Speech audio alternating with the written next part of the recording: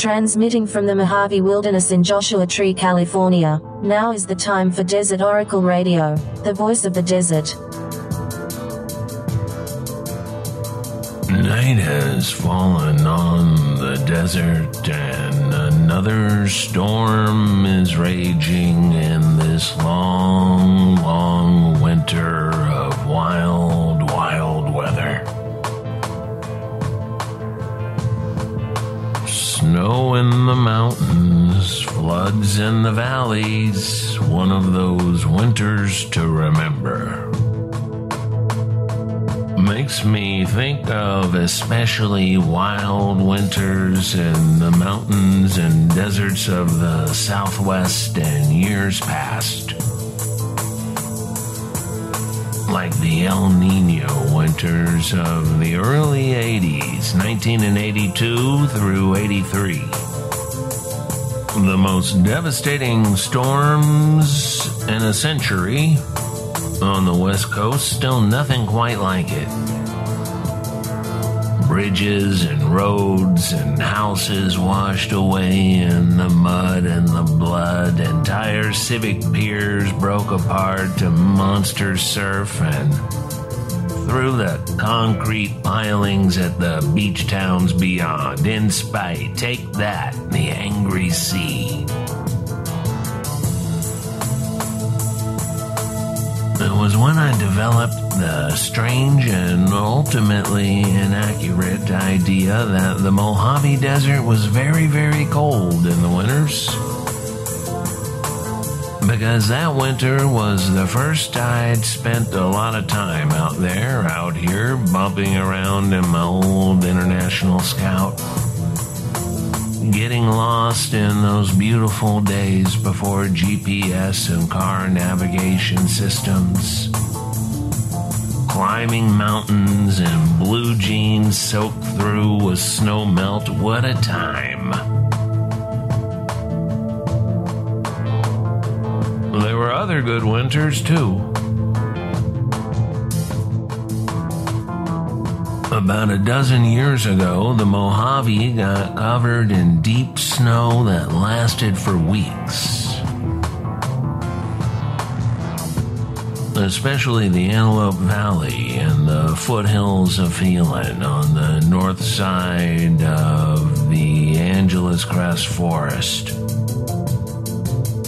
Snowed in for a week straight. It was fantastic. I wore my snowshoes to walk the dog for hours every day. Sometimes he would disappear.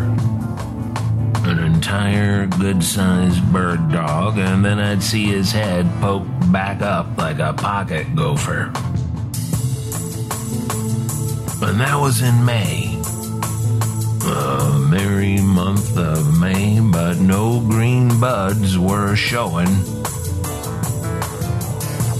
When spring finally arrived, though, sometime in June, well, we had the biggest crop of invasive weeds this desert had seen in a century.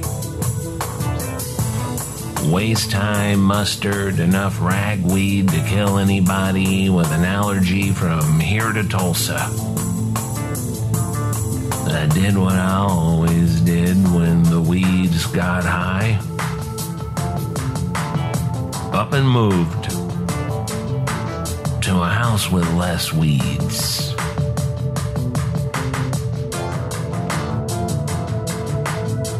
It's a crazy thing out here, the way people deliberately scrape their property, usually by attaching whatever junk they can find to the back of a quad or a pickup or maybe even a little tractor sometimes.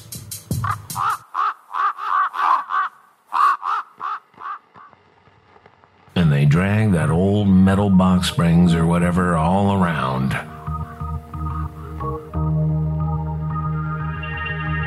While the vehicle sinks ever deeper into the muck and the poor old Joshua trees remaining, if there are any, are left on this barren half-acre of 6-inch deep tire tracks and the dried mud. This, friends, is how you start a commercial weed farm if you read the brochure wrong and did not realize the only weed crop that's viable is marijuana. All the stuff people do not want on their property, well, that's what comes up in spades when you scrape off the top of the desert.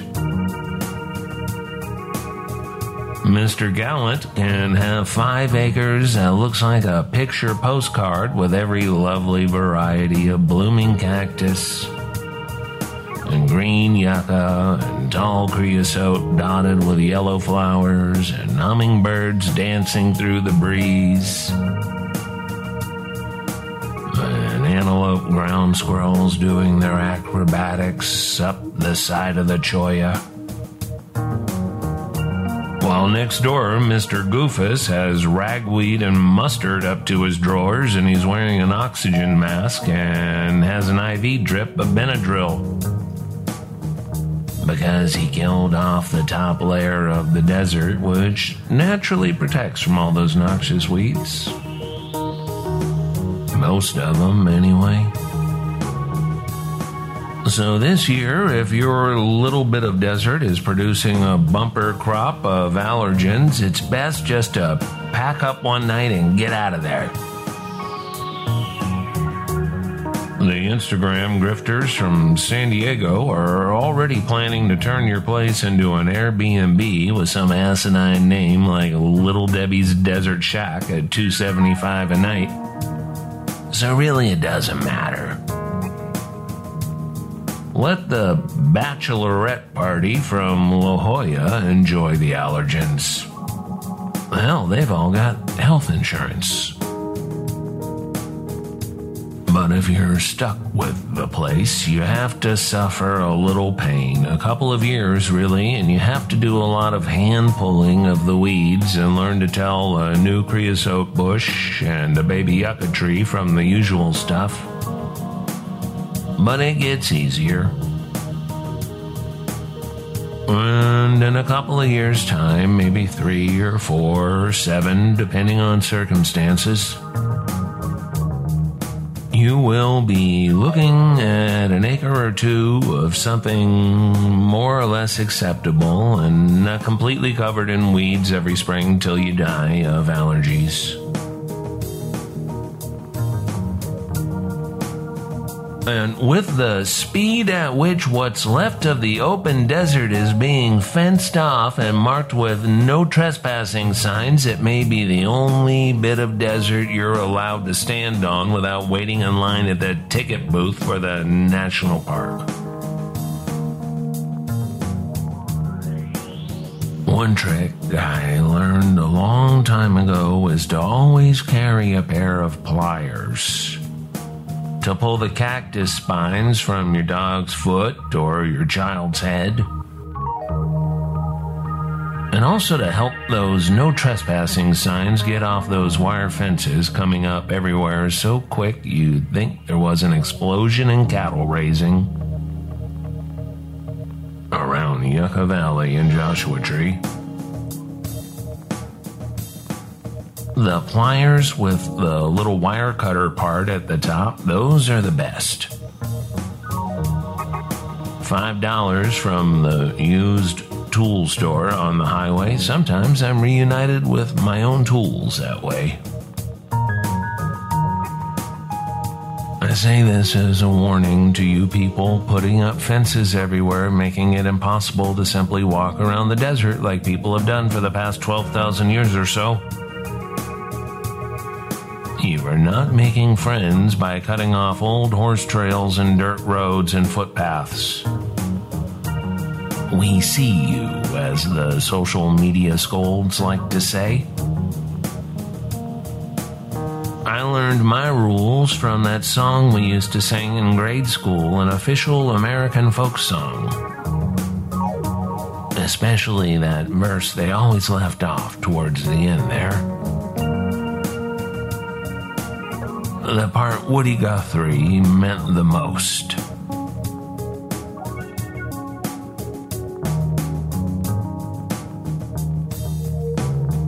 I roamed and rambled and I followed my footsteps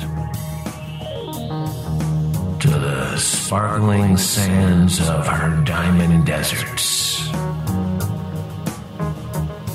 And all around me a voice was sounding. This land was made for you and me. As I went walking, I saw a sign there. And on the sign it said no trespassing. But on the other side it didn't say nothing. That sign was made for you and me.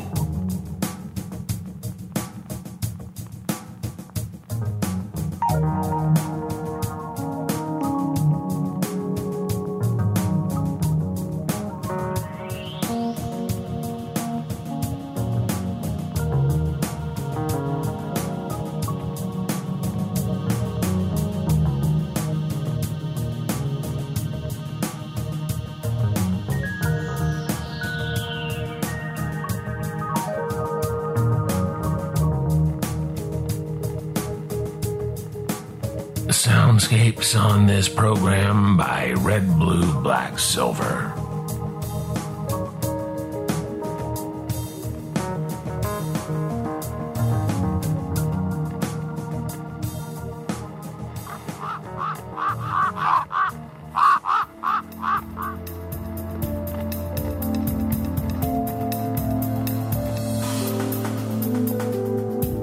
The closest I have come to seeing God in the desert so far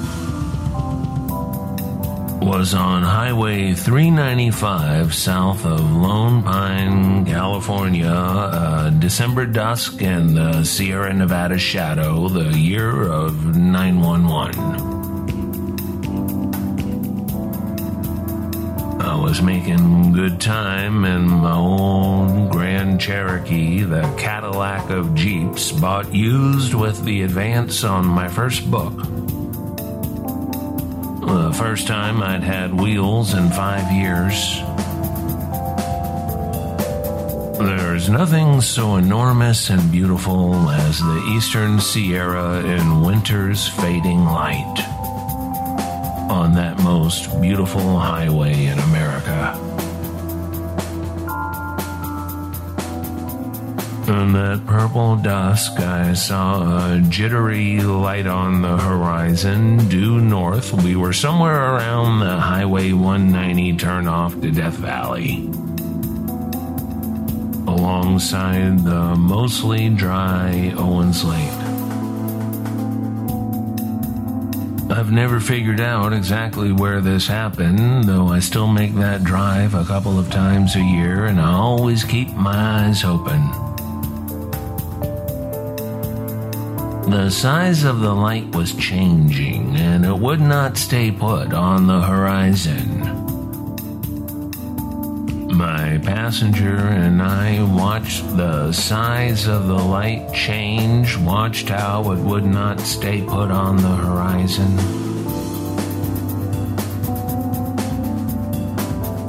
On a stretch of divided highway with those jagged piles of black lava rock in the median, we wondered what it might be, this strange light, a radio tower, a low-flying plane. Right then, it transformed from a distant light, a curiosity, into this enormous manta ray, something or other, hovering over the sand and brush. I was transfixed, barely aware I was still driving 75 miles per hour. Big solid lights on each corner and a jerky spotlight beam from its belly. My passenger was yelling for me to pull over, but where? I spotted a dirt turnoff with its ranch barbed wire on either side and crossed over the iron bars of the roadway's cattle guard. The thing was still there, low in the darkening sky, much closer now, menacing and beautiful and hazy at the edges. I could not look away. The Jeep lurched to a stop, and I was out the door, running toward it.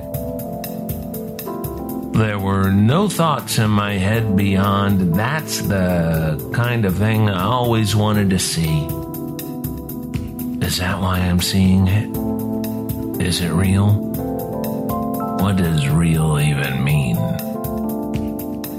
That's when it disappeared, as I was barely out of the driver's seat, staring into the void where something fantastic had just arrived from the ether.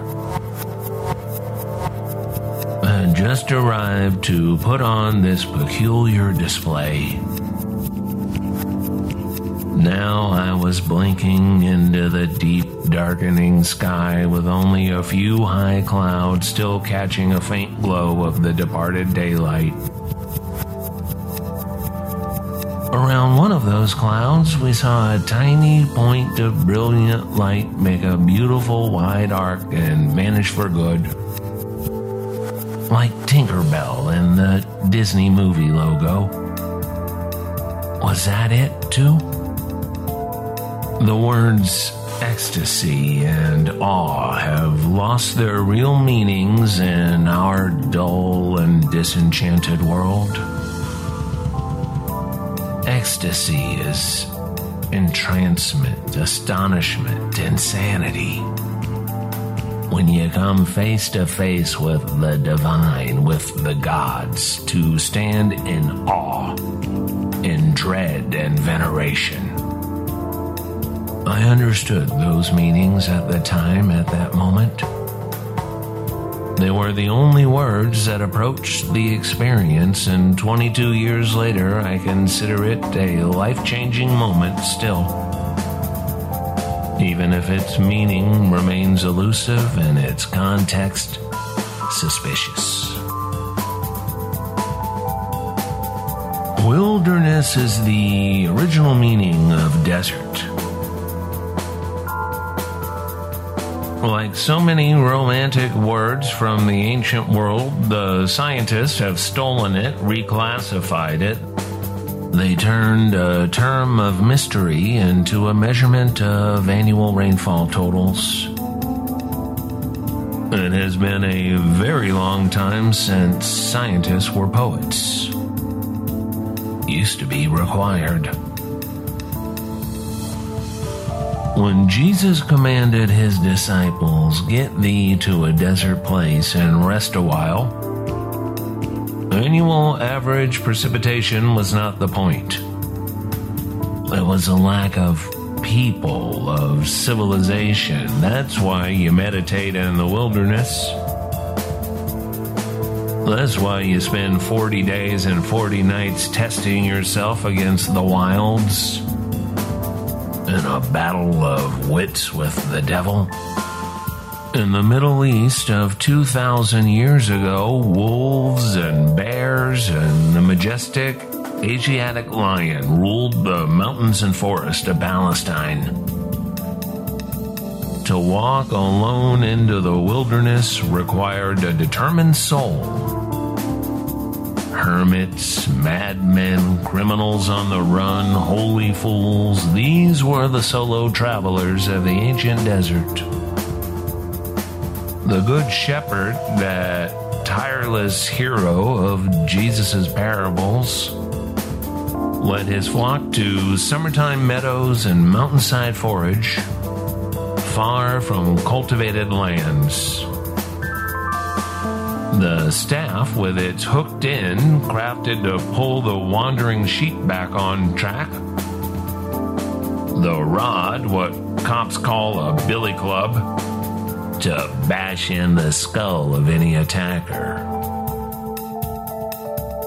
The outlaw and the prophet are wilderness dwellers by necessity, by definition. They live outside the law, outside the bounds of civilization.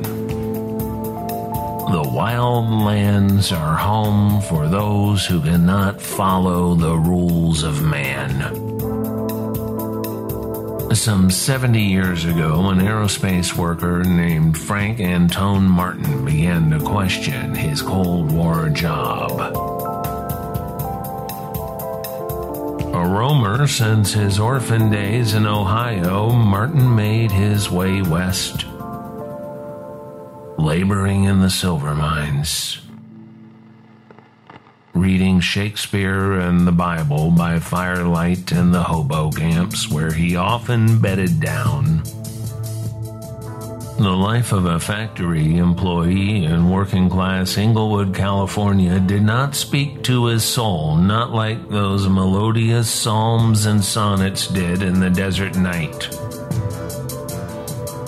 Assembling bomber planes for the Douglas Aircraft Company was not the way. From concrete and rebar, Martin crafted an enormous Christ in his driveway.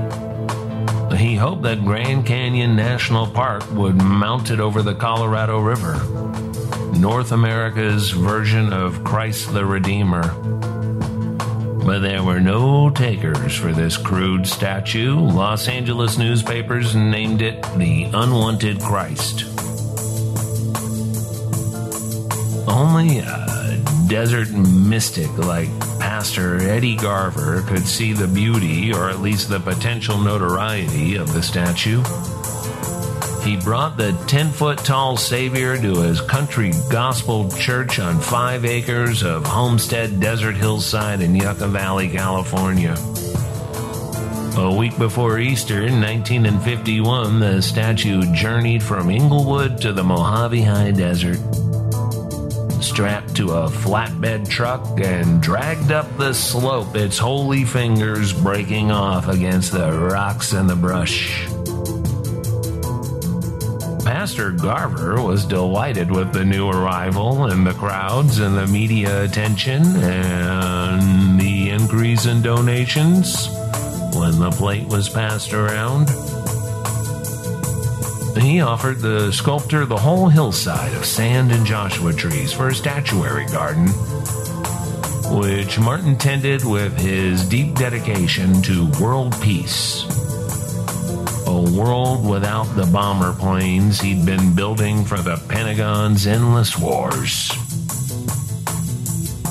Desert Christ Park is still there off a side road in Yucca Valley, and Martin is buried in 29 Palms, a half hour down Highway 62.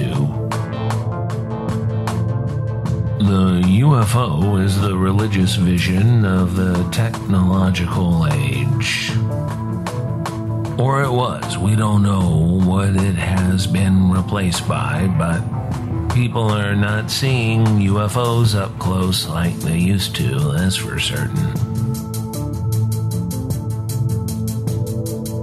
Carl Jung recognized this more quickly than most, dedicating one of his last monographs to the mystery, Flying Saucers, a modern myth of things seen in the sky, first published in 1959. The origin of the flying saucer sighting is less important than its symbolism. At the dawn of our own meek space age, and with nuclear warfare threatening the entire planet, thousands of Americans saw incredible sights in the skies, spinning visions of brilliant color. To Dr. Jung, these were the mandalas of Eastern religion. When the saucers hovered or landed, strange people could be found dressed like superheroes out of the comic books. Blue leotards, knee-high boots, flowing golden hair like Norse gods, they spoke of a new age of peace, of time. Carl Jung knew the power of raw nature and pre-industrial magic better than any 20th century European scientist. His search for human meaning took him from Africa to India to the same landscape that lured J. Robert Oppenheimer and Georgia O'Keeffe. the ancient pueblos and enchanted wildlands of New Mexico. And here, as part of the counterculture zeitgeist, he found Tourist.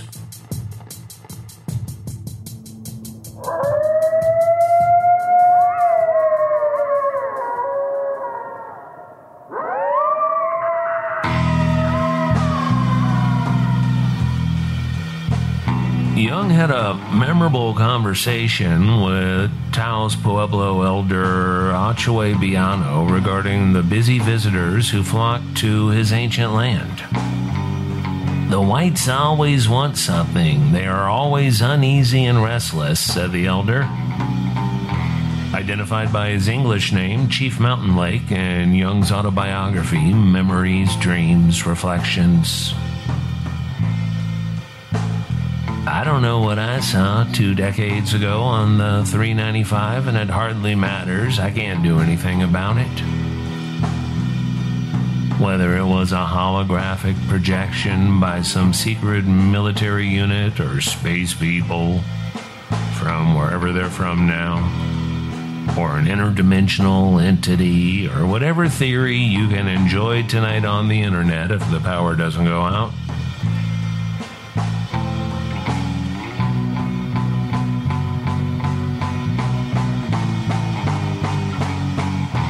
But what stayed with me in the years since was that sense of wonder, a lessening of cynicism sometimes, and an awareness of the wild possibilities within this life now and then. Living without any real-world acknowledgement of the supernatural, whether religious or folkloric or the usual combination of both, is a very new development for humanity. Barely a century out of our species, 300,000 years here on planet Earth. From Amboy to Zzyzx and across the great Mojave Wilderness and beyond, you've been listening to Desert Oracle Radio. We heard some soundscapes tonight by Red, Blue, Black, Silver. And I'm your host, Ken Lane. I'm stretched pretty thin, and this is the later stage of life for me, but... Oh, I'm out of time. I'm gonna skip this part. I'm gonna skip this whole part. Let's end on a high note, as Jesus said. We are coming up on 6 years of this program broadcast out of Joshua Tree. Think about it. Good night from the voice of the desert.